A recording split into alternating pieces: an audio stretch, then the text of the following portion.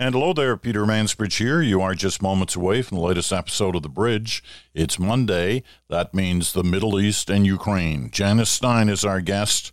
That's coming right up.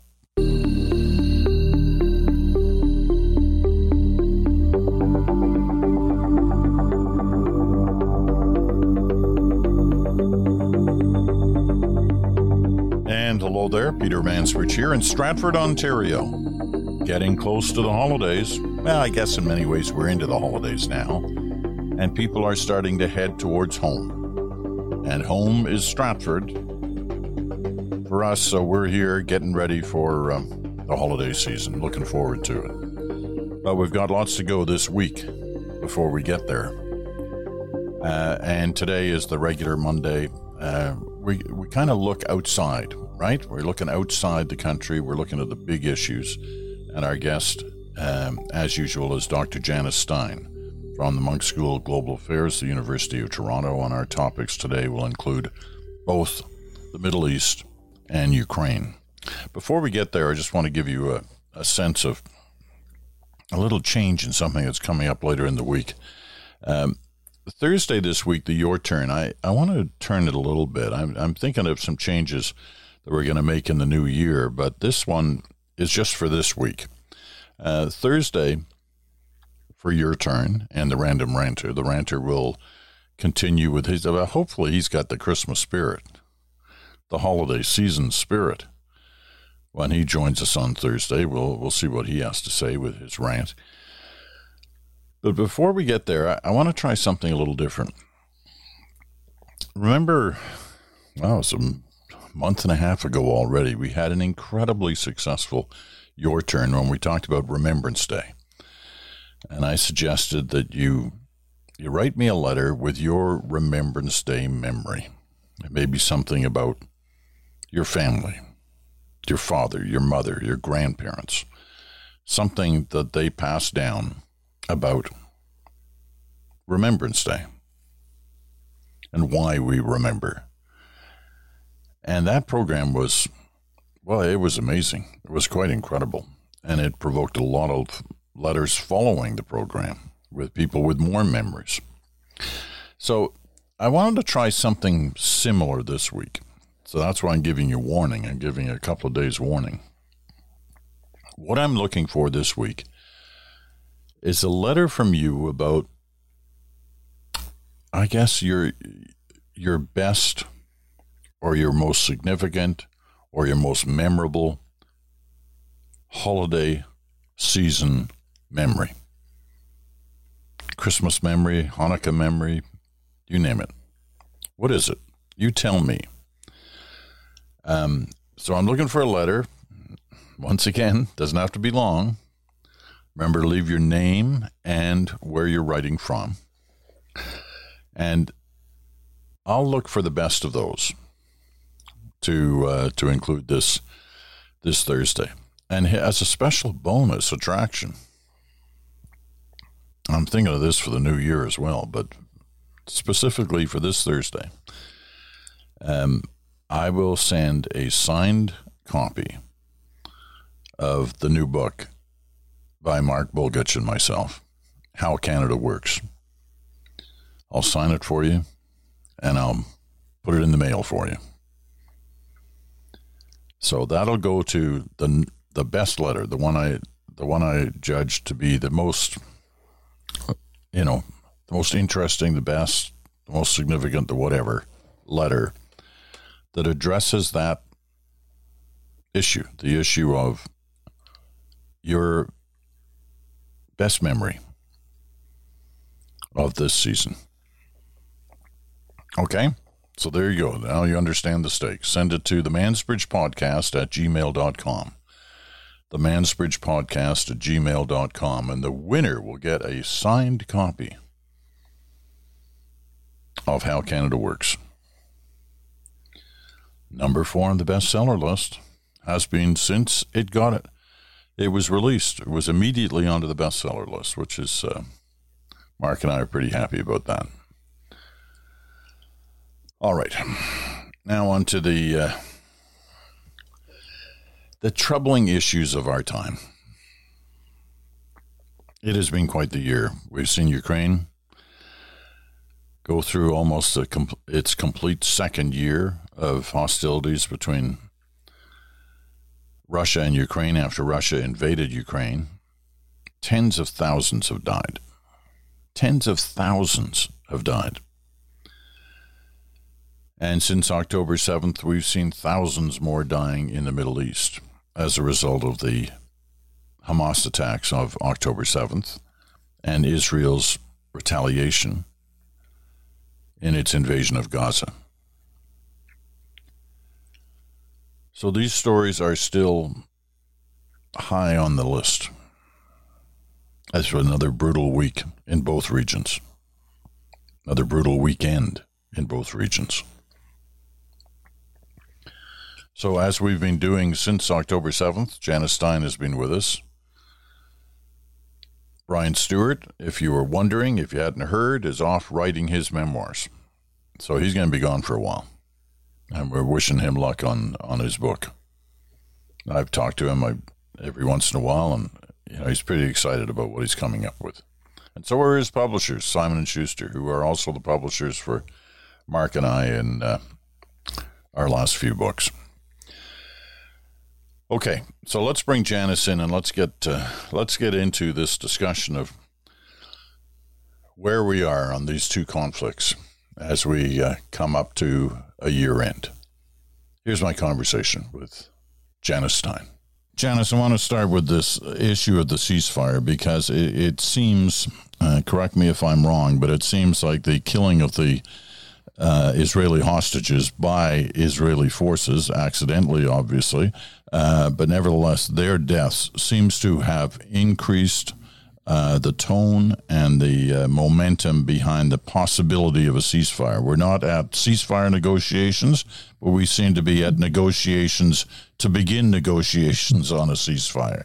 Would that be an accurate reflection of what's happening now? You are absolutely right, Peter. Let's talk first of all about the domestic politics.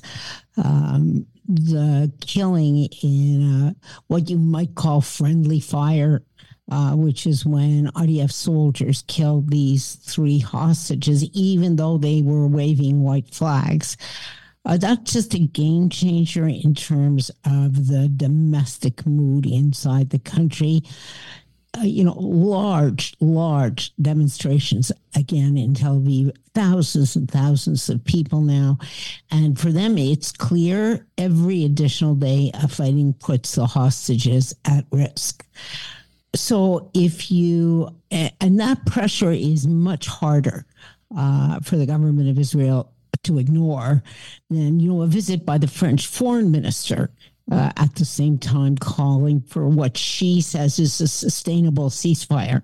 If you ask me what a sustainable ceasefire is at this moment, frankly, I couldn't tell you. It sounds really good if you're a diplomat, but I couldn't describe to you what that looks like.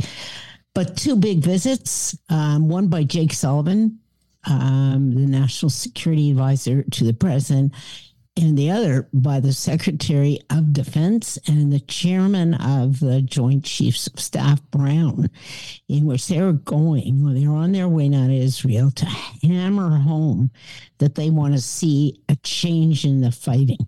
So let's talk about a ceasefire as a downscaling of the intensity, the withdrawal of most of Israel's troops behind the border. That's what they're asking for, but with a capacity to launch raids into Gaza with Hamas leaders and the tunnels as targets. That's not most people's definition of a ceasefire. But that's, in fact, what is going on between the United States and Israel right now. Just to add, Peter, my hunch is that Netanyahu is going to go for broke here. He is going to fight back fiercely against the United States, which he's never done before in his career. In fact, no Israeli prime minister has. And why would he do that this time? because as soon as it appears that there's a significant lowering of intensity in the fighting, the pressure for a commission of inquiry inside the country will be irresistible. The incident with the hostages, the killing of those 3 hostages, just fuel those flames. So he's fighting for his political life.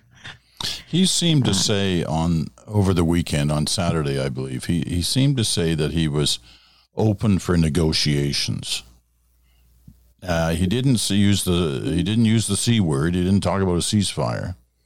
He said he was open for negotiations. Now, I guess so, because there were negotiations that he signed off on that were going on in Qatar that released those first 100 hostages. But you don't see anything in that line over the weekend of his that would lead you to think he may be softening somewhere? Well, let me distinguish between 2 sets of negotiations. One, a next round of 2, which you could call a pause, which is what they called it last time. Not the same as a ceasefire, but negotiations with Hamas indirectly through the Qataris and the Egyptians to get one more big round of hostages out in exchange for a much larger number of Palestinian prisoners, which the Israeli public is prepared for. He and his government are not, but the Israeli public is prepared to make that deal. He would do that in order to reduce the domestic political pressure. But a ceasefire, a real scaling down of the intensity of fighting, which is what the United States wants, that's a request of a different order, and that would put him at risk. There's no question about it. Even the first might put him at risk, Peter, because the government is so fragile with those 2 extremist right-wing parties who might kick up a tremendous fuss about releasing thousands of Palestinian prisoners. That may be enough to break apart his government. But they too, let's just understand, this is such a dysfunctional, it's the only word for it, dysfunctional and fragile government that as much as some of those small extremist parties would like to break away, if they bring down the coalition, they have no political future either. You're clearly making it sound like, as far as Netanyahu is concerned, it's all about him. It's all about him. It's his agenda, his personal agenda, that is directing his attitude towards this war. Yes, that is what I think. And there's nobody to say, you can't do this. Well, there is. So let's talk about this 5-person war cabinet, right? Mm-hmm. Because the larger cabinet, they're locked into the same logic that if they break apart the government, they all lose because there's no path back for any of them to power. So you look at this emergency war cabinet, 3 of them are Netanyahu people, in a sense. Ron Dermer, who's a former ambassador to the United States, was appointed by Netanyahu. Netanyahu himself and the Minister of Defense, no friend of Netanyahu. They were fighting fiercely a few months ago, but nevertheless, a member of that government. And then you have 2 others.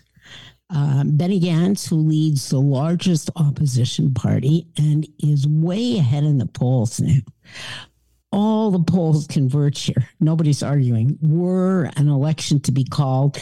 And if a government falls in Israel, it takes about 6 months until the next election. And the current prime minister stays as a caretaker. But were an election to be called, Gantz's party would get more than twice as many seats as Netanyahu's. That's a huge lead. He has an incentive to break this up before too long. And a former chief of staff whose son and nephew have been killed in war. If either one of those walk away from the table, that would break up the war cabinet. That would probably be enough to ignite this. But they joined that cabinet because they said there was a security emergency war and they didn't want to play politics during the war. How long does that last, Peter? Right. Especially if Netanyahu defies the United States. There has never been a government in Israel that didn't understand. That was the one thing they could not do. They could push, they could obstruct, they could drag their feet, they could delay, but they couldn't defy. And they're defying now? He will. I think he will, because his back is to the wall politically. Let me ask you, you know who I'm talking about when I talk about William Cohen. In fact, you've probably met him. He was the Secretary of Defense for Bill Clinton. Right. He was a Republican, so he was an interesting choice by Clinton to try to show a nonpartisan attitude towards the defense portfolio and bringing in a Republican. I was watching him the other day. He's still pretty active in terms of giving his opinions. And his opinion, and I wonder whether you think this in any way would work. I mean, it sounded pretty straightforward and simple, but nobody's grabbing onto it. He's saying what Netanyahu should do, what Israel should do, is say, we're prepared to have a ceasefire right now, today, if you release the hostages. Yeah. No other conditions, that's it. Ceasefire, we get the hostages back. That would, for Israel, would tend to bring some of that public opinion, which has been running against Israel from the outside world, back into the Israeli tent, perhaps, and it would end the fighting and end the killing. Why doesn't that happen? You know, that is, frankly, such a smart suggestion that has been made by several people. William Cohen is one, but there are people inside Israel that have made that suggestion. And my sense, it's smart for all the reasons that William Cohen suggests, but for one other as well. Not fully clear that Hamas would accept that offer right now. But then it would be their problem. But then the fighting becomes their problem, and it makes it clear to Palestinians in Gaza that the continuation of the fighting is a result of Hamas's refusal to come to the table and accept that. Now, just so we understand, Peter, that would leave the IDF in place. Ceasefire can be of two kinds. You have a ceasefire where the soldiers stay in place, they just withdraw to more defensive positions, or a ceasefire where you withdraw to the lines before the war started. You notice when William Cohen was talking, he didn't specify which kind of ceasefire it would be, but they're very different. But the reason I say that, because the Israelis have been fishing now for 10 days to get these hostage negotiations started. They've tried through the Qataris, and maybe we should talk about Hamas a little later, about why that might be. And they were not met with success. There's less interest now, it appears, by Hamas than there was for that first round. Hamas doesn't speak with one voice, right? No. Well, that's why I'm saying there's politics all over right now, right. Peter. When we talk about war, we think this is there's a neat separation between the military strategists and the politicians. It's never like that. And you can literally see it, the domestic politics inside Israel, inside the United States, where the political stakes are just huge for the Biden administration. As we move into primary season. And of course, inside Hamas too. So there's two big wings of Hamas. There's the political wing where the leadership is largely, although not exclusively in Qatar. And here's an interesting story that came out of Gaza and other Arab sources, and has not really gotten a lot of place. So I'm tracking the story, but I don't have any good evidence. Let me put it that way. that some of the most significant members of the political leadership left Qatar this week because the Qataris said to them, we can no longer guarantee your safety. Now, we could make a lot of that story, and it could be that the Qataris are increasingly worried about their exposure if they have senior Hamas leaders. It could be that Qataris are picking up threats to their safety. It could be any of those. And the rumors in the Arab press were that they had gone to Algiers, some of them. Now, if that's true, it's going to be a lot harder to communicate because it's going to be more difficult. The communication between the political wing, wherever they are now, and the military wing on the ground in the tunnels in Gaza will just be harder for people working on a ceasefire. So, we're having a kind of one-sided conversation right now. Right.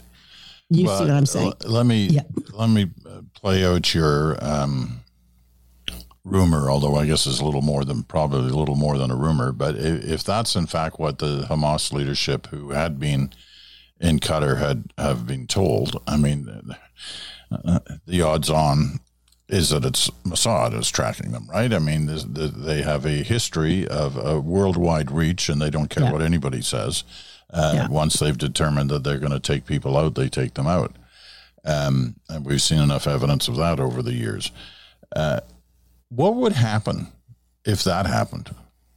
Well, again, so who's warned against that? Who's warned against that in the most explicit terms?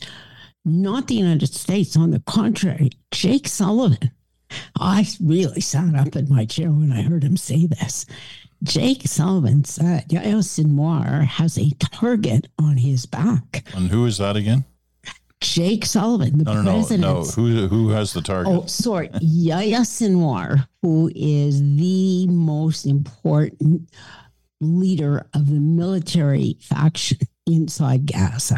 He crosses the line almost between the political and the military. There's a lot known about him. And why is he so well known? Because he spent 18 years in jail, in prison in Israel. And there's detailed records of his interrogations while he was in Israel. And it was very, again, interesting set of conversations released this week by a former interrogator who talked about how you interrogate prisoners and how you need to you build trust with them. Otherwise, they don't tell you anything. And it's only when you build the relationship. And he built that with Yahya Sinwar when he was in an Israeli prison. And the story he tells of how Sinwar described to him how he forced somebody in Hamas that he considered disloyal to kill his own brother and bury his brother before Sinwar himself killed the remaining brother. The analysis really was, this was somebody who, I'm not going to use any psychological terms here because I have no qualifications to make that kind of diagnosis, but he said this was the most chilling conversation he'd ever had. There was no remorse. There was just a cold-blooded description of what he did and an unrelenting commitment to come back whenever he was released, an attack. And that's the story, I think, that most intelligence agencies who have had any contact with Sinwar will tell about him. He's by far the most important player. He's the one, by the way, that came the first day, October the 8th, to the tunnels inside Gaza and met with some of the hostages. And one in particular, who long been active in the peace movement. She was 85 years old. She clearly was fearless, and she confronted him and asked him, how could you do this to the members of the peace activist community that lived on the border? Because that's who those people were. And she said he never flinched. So he's the one who's making the critical decision. And he's the one who said, this will happen again. This will happen again. This is a rehearsal. This will happen again. So I think it's fair to say that there's no political solution that would satisfy Sinwar. You're not finding a way out for us here, Janice. No. You've got both sides. No. Both sides refusing to make any attempt to end this. Yeah, I certainly don't, they're very different, and I don't draw equivalencies. And if I did, I would get way more mail than I did after last week, Peter, for sure. But there's no question that Sinwar and the 2 or 3 other most important military leaders that are still in Gaza do not have any, whatever they agree to, it will be temporary. They are not about to renounce violence in order to get to a long-term political solution. That's not true of the political leadership.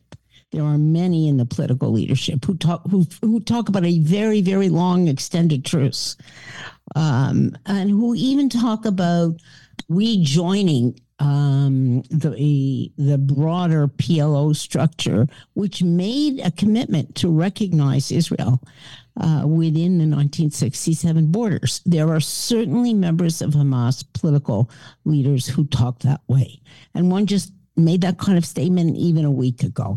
But they are really divided. Netanyahu, on the other hand, also has, I think, no interest in stopping the fighting. None.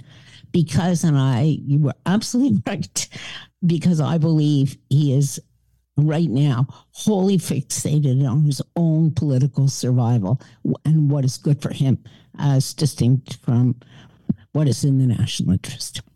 Okay, last point on the Mideast story. For the last 2 weeks, you felt that the pressure from the United States was going to be enough within a few weeks, to bring this to some at least temporary conclusion.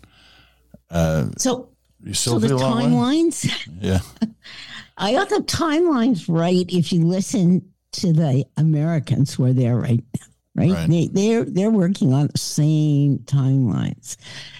There's a little more, they'll say January, early January, and I think Netanyahu will drag his feet, will drag this out as long as he can. Can that add an extra few weeks to this? Ultimately, I think the presence of those 2 others, 2 former chiefs of the defense staff, are going to matter. He cannot afford to lose them from the war cabinet. So his attempt may elongate this another couple of weeks, Peter, but I still do not believe it is possible for Israel to stand up against this kind of pressure. And let's have the third bit of politics here. Before the primaries, Biden is pretty clear. He and his team want this stopped before American voters start to vote in the primaries. Well, you better hurry up then. Better hurry up. That's right. All right. We're going to take a quick break. When we come back, we want to check in on Ukraine. We talk about politics. Another bizarre week for Zelensky. So let's take that break, and we'll come back with that in just a moment.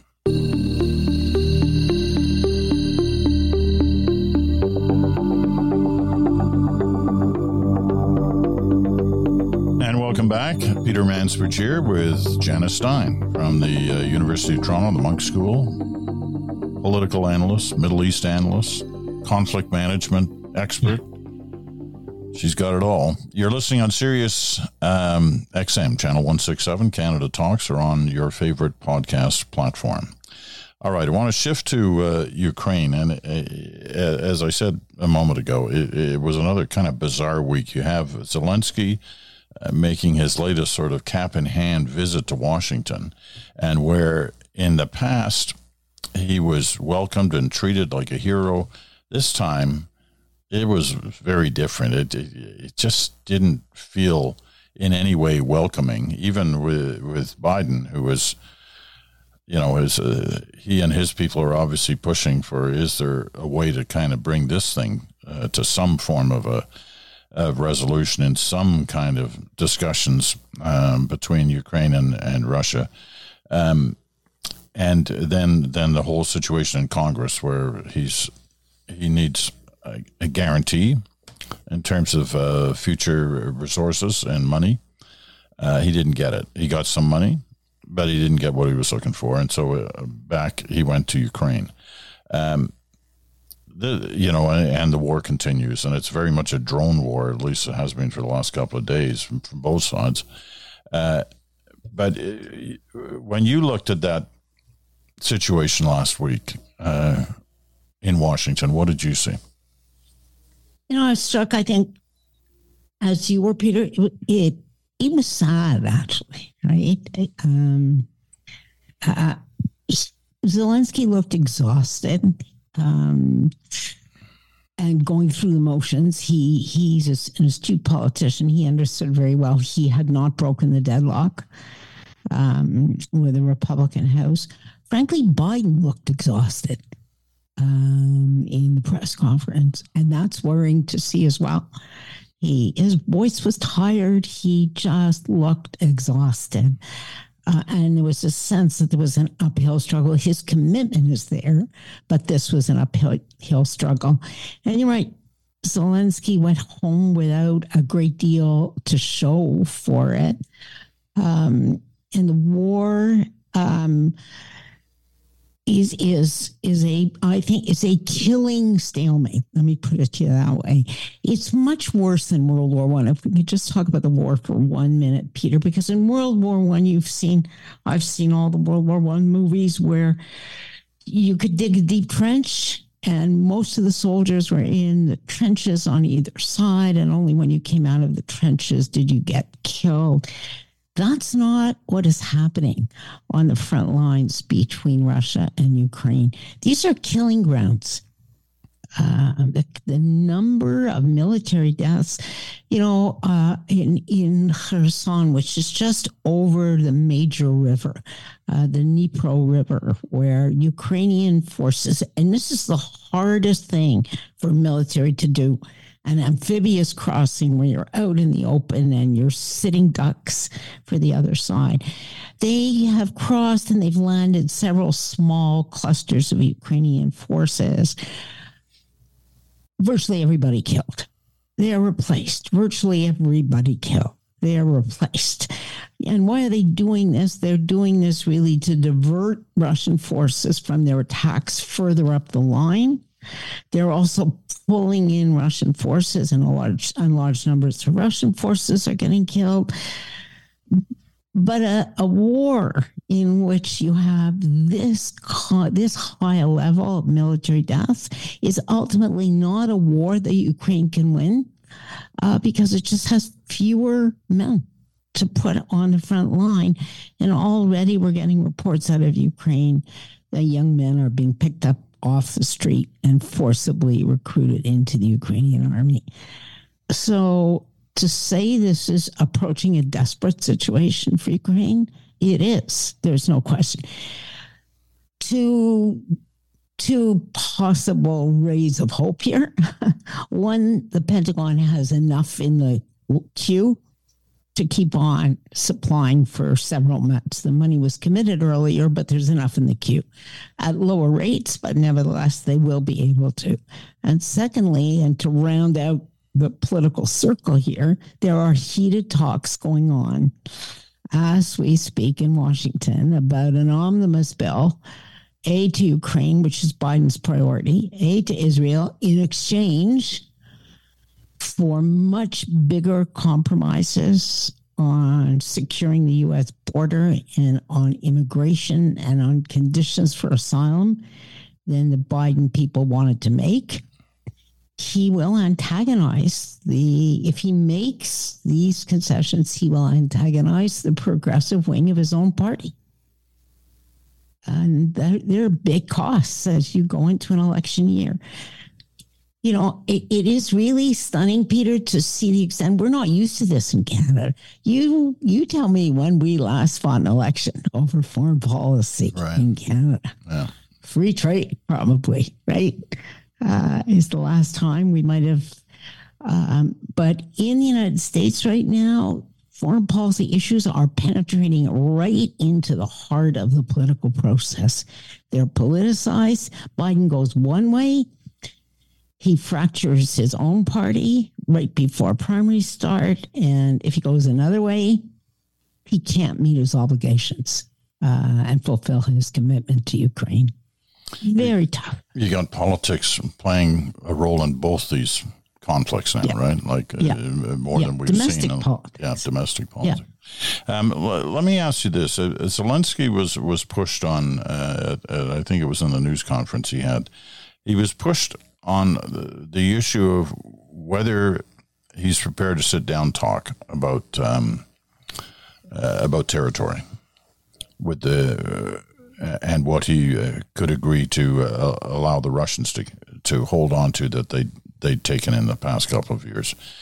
And he was adamant, and it wasn't just a kind of a flip answer. It was like heavy duty. I'm not giving up an inch is basically what he said. Now, I suppose he has to say that, but he sounded like a man convinced of his words that he wouldn't ever sit down and talk that way. He does have to say that. He really does believe it, except for Crimea. He is flexible on Crimea. There's no question he is. He just can't say so in public, but he's flexible on Crimea. But he, too, has an enraged public to deal with. There is a lot of talks about an election in Ukraine in 2024. There's no question his political support would take a huge hit were there to be a discussion right now before an election about making concessions of part of eastern Ukraine to the Russians. And that's what he's protecting against. It's also interesting, we heard Putin at that famous press conference. This was the most confident that Putin's been. And that's partly why he agreed to take questions from journalists that come in over the phone in a really structured way that are vetted before. Let's not kid ourselves, but nevertheless, he did. And just as much as zero traction with Zelensky right now, less than zero traction with Putin, who said, no, we're going to take more territory in eastern Ukraine, and that will become part of Russia permanently, and it's never going back. And actually, the rest of Ukraine, what remains, the west of Ukraine, probably will be integrated into another state. In other words, he was saying he does not see an independent, sovereign Ukraine in the future. He might have felt differently last year when his forces were pushed back. So here's the irony, and this is one of the things we know. When you're losing, you're more open to ceasefire and concessions. When you're winning, you forget about it very quickly, and your rhetoric changes very fast. So how do you get both parties to the same conflict to feel they're losing at the same time? That's when these wars end. You'd think 300,000 casualties on the Russian side would tell you, Yeah. I may not be losing, but I'm getting hammered here, and and the people are going to rise up. But Russia's history, the Soviet Union's history, accepts incredible losses. That's right. It's quite something. That's right. Okay, this is all too depressing for a time where we're all going to try and take some holidays here. Give us something good to think of. I whispered to me that you had a story. Tell me a story. I did. I wanted to tell you about this story that I just saw a couple of days ago, which went viral in Iran, about a man, I'm guessing in his 60s, who was standing out northern Iran, who was standing out in front of his stall in the marketplace and started to dance, and a group of young men around them, and somebody photographed it. And it was a folk song with a great beat, and it just went viral all over Iran. And the song has a chorus, oh, oh, oh. And, literally all over Iran, thousands and thousands of people dancing as the latest form of protest. Well, the Iranian secret police come and arrest this man and delete the video and accuse him of treason. There was such an outcry. And the number of dancing videos, men with men, men and women, reached such a point that the Iranian police backed down. He was released. His website went up with this great dance that he was doing. And there you are, the human spirit. The human spirit. That's a nice story. And let's try to think of that one for the next little while after all the other things we've talked about of late and today. Sure made me smile, Peter. It's called Oh. If you look Oh in Iran, you can find the dance. Too much fun. Okay, we'll find it, and so will our listeners, I know. Thanks, Janice. Janice will be back in 2 weeks' time, and we'll bring everybody up to date on where we are in these stories. But in the meantime, it's oh, let's dance, right? That's right. And a Merry Christmas to you, Peter, and to all your listeners. Have a great holiday. Bye-bye now. Dr. Janice Stein with us, as she has been every week since October 7th. And if you're looking for that video, it's not hard to find. You can go to your search engine, if you use Google, whatever, just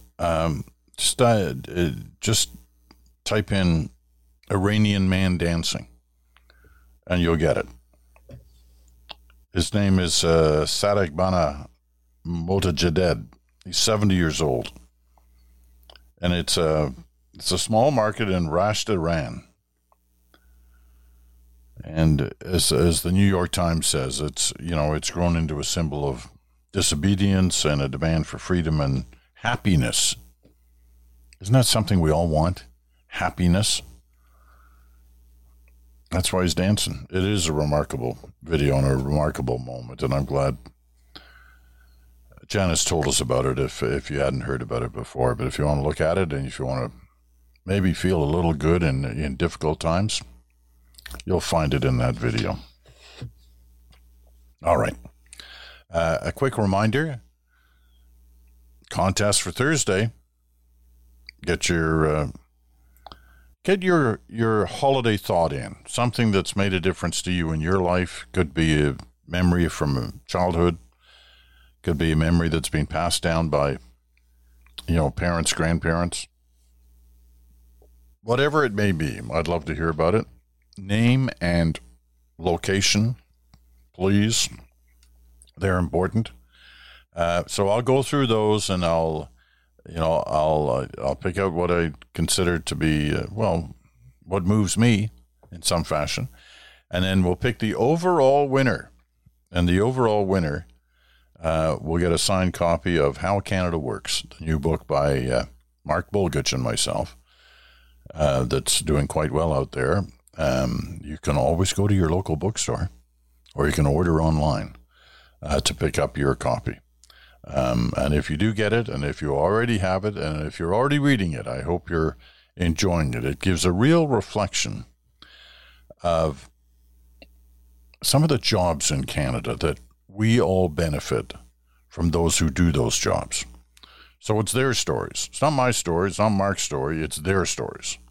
And it's in their voice.